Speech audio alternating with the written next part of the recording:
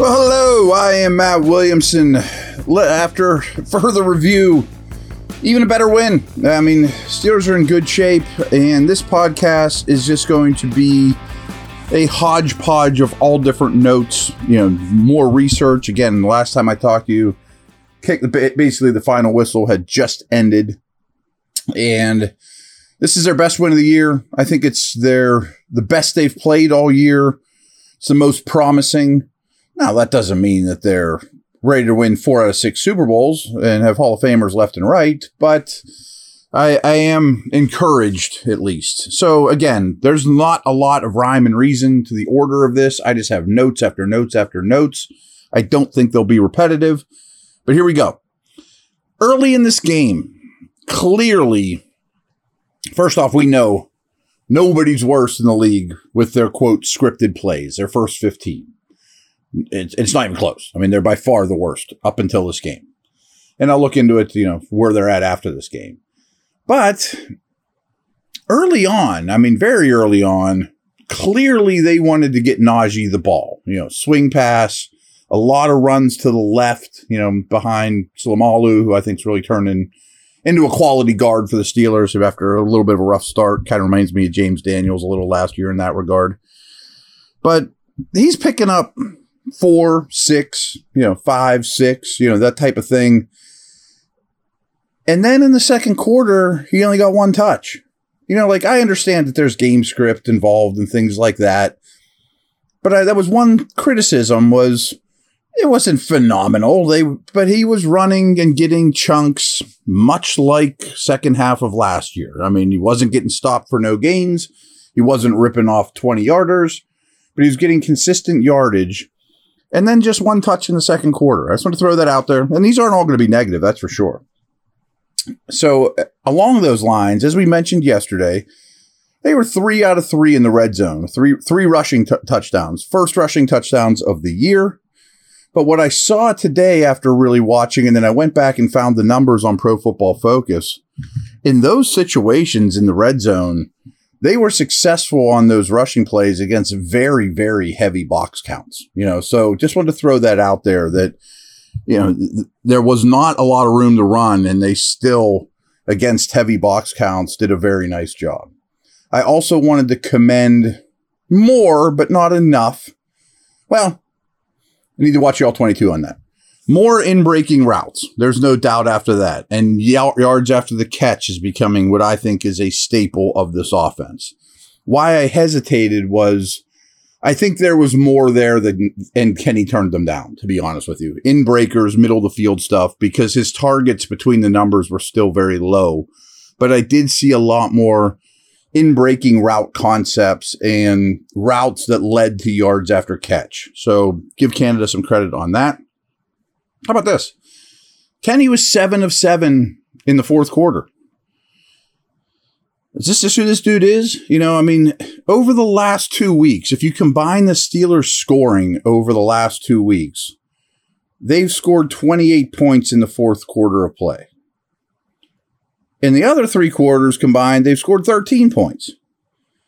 Is this just who Pickett is? Is he going to be a roller coaster his whole career? Is this just Kenny, Kenny stuff or what?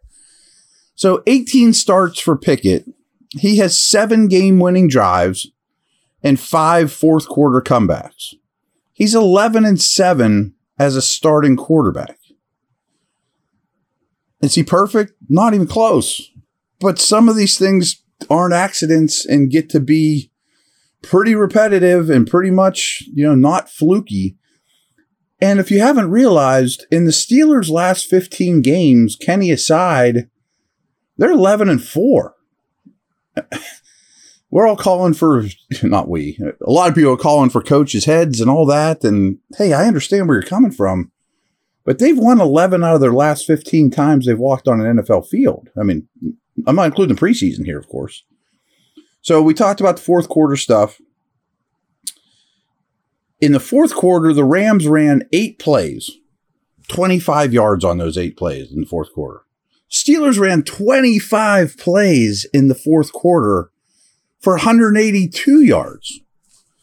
Now, there's definitely a mentality, a physicality, wearing a team down where this fourth quarter stuff derives itself. And give Tomlin credit for that. I mean, the tough-mindedness, the physicality, that kind of stuff is real.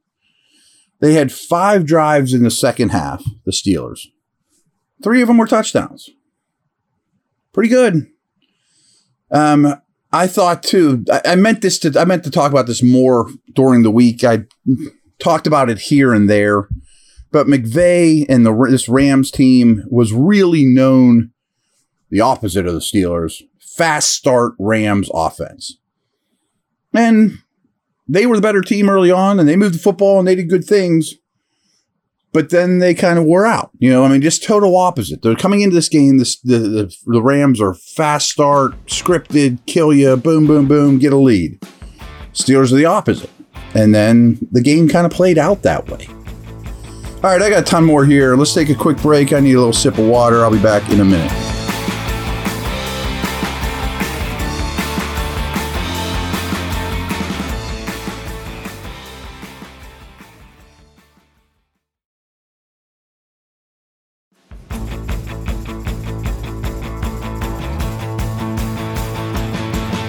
Again, recording this, I have not yet watched the All-22. I will very soon. I thought the offensive line was quite strong overall. Dan Moore was easy to rip at, and I would have started Jones. I'm on record. I'm not going to change that. Played well. I mentioned Siamalu. The left side of the line seems like where they prefer to run when they need it. These Kenny Sneaks are to that side. So I thought the O-line played very strong. And it's extremely noteworthy that Aaron Donald didn't wreck this game. I mean, they had 2 big people on him all the time, and they stuck with it well. So commendable on that. This is a little snippet I got out of Dale's article. Though the final stats show they had just 86 yards on 29 carries for an average of 3 yards per attempt, realize that Pickett had 8 carries for 0 yards. He had 4 kneel downs, which count in the stats. So you obviously had none of those. And he had 3 quarterback sneaks that don't, and one of which he scored a touchdown. So Kenny had 8 carries for no yards, 7 of which I guess did their job. So that's going to kill your yards per attempt. You know what I mean? So Harris had 14 for 53. Warren had 6 for 32. So those 2 had 20 for 85. I think you take that. I mean, that's more than 4 a clip. And, I thought it was reasonably successful overall. 20 for 85, I think you'll take that ratio. Stafford, while I've been critical of the secondary and won't take that back, and they had some down moments as well, still only completed 48% of his passes. I think you'll take that. Another thing Dale mentioned, and I have some things to back it up, is I mentioned before, neutralize is a big word, but they limited Donald. It's very clear to me that the game plan must have been drilled in from the second they started practicing. Don't let Donald and Cup beat you. Don't let Donald and Cup beat you. Don't let Donald and Cup beat you. So the way Dale phrased something here was every time the Rams ran the ball, even when they were getting positive yards, it was like a win for the Steelers. It was one fewer time they would test the Steelers with Cup. And I tend to agree with that.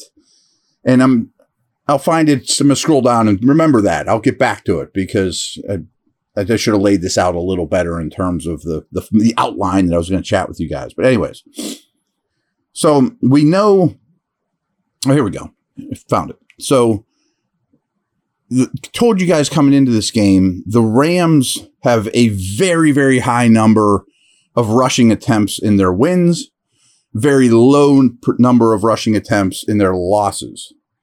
But they end up throwing the ball 29, running at 31 in a game they lost. So they made them kind of play left-handed. And this is what I was looking for. The Steelers played very light boxes on early downs. They wanted them to run. There's no question. I mean, if you rewatch the game with that in mind, that's 100% the game plan. That's coaching. That's preparation. and it worked. This was the next-gen stat of the game. Deontay Johnson caught 5 passes for 79 yards on 6 targets, posting his highest receiving yards over expected total of the time he spent with Kenny Pickett, the second highest mark of his career. What that means is if you run the exact same routes he did and on same down distances, he should have ended up with 23 fewer yards than he did. So he was plus 23. Take that what you want, but whatever. NFL research from NFL.com. This is pretty crazy. TJ Watt joined Lawrence Taylor as the only player since 1982 when sacks were first tracked with 70 plus sacks and 7 plus interceptions over their first 7 seasons. How about that? I mean, I think that's an astronomical number. Steelers offense was much better moving the sticks on first and second downs with a much better early down success rate. Something we've talked about leading up to games. I've been very critical of they don't get first downs on first and second down. Much better about that too.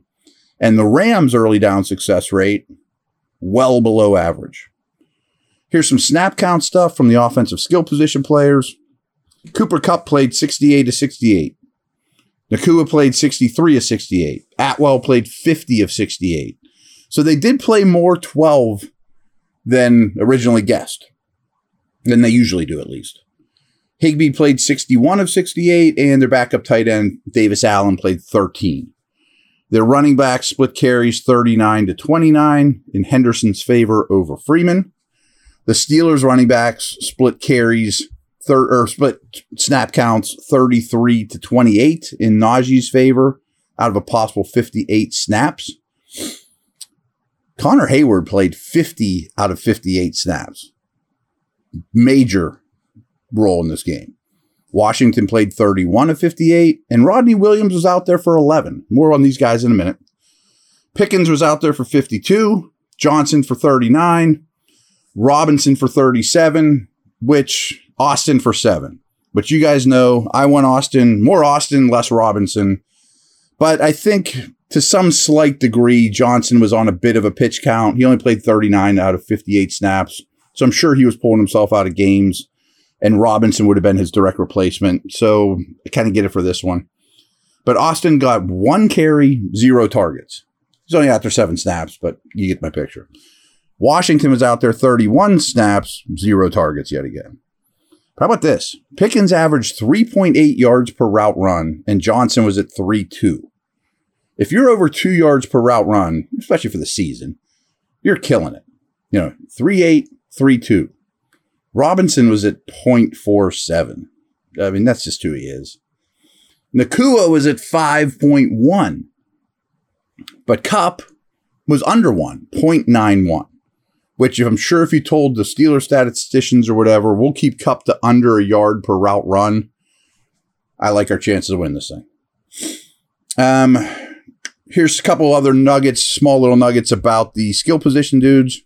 Deontay played all 31 snaps in 11 personnel, but only 8 of the possible 21 when they were in 12 personnel. So I think that's how they just kind of limited his snaps a little bit. Was just had him out there in 3 wide, not when they had 2 tight ends on the field.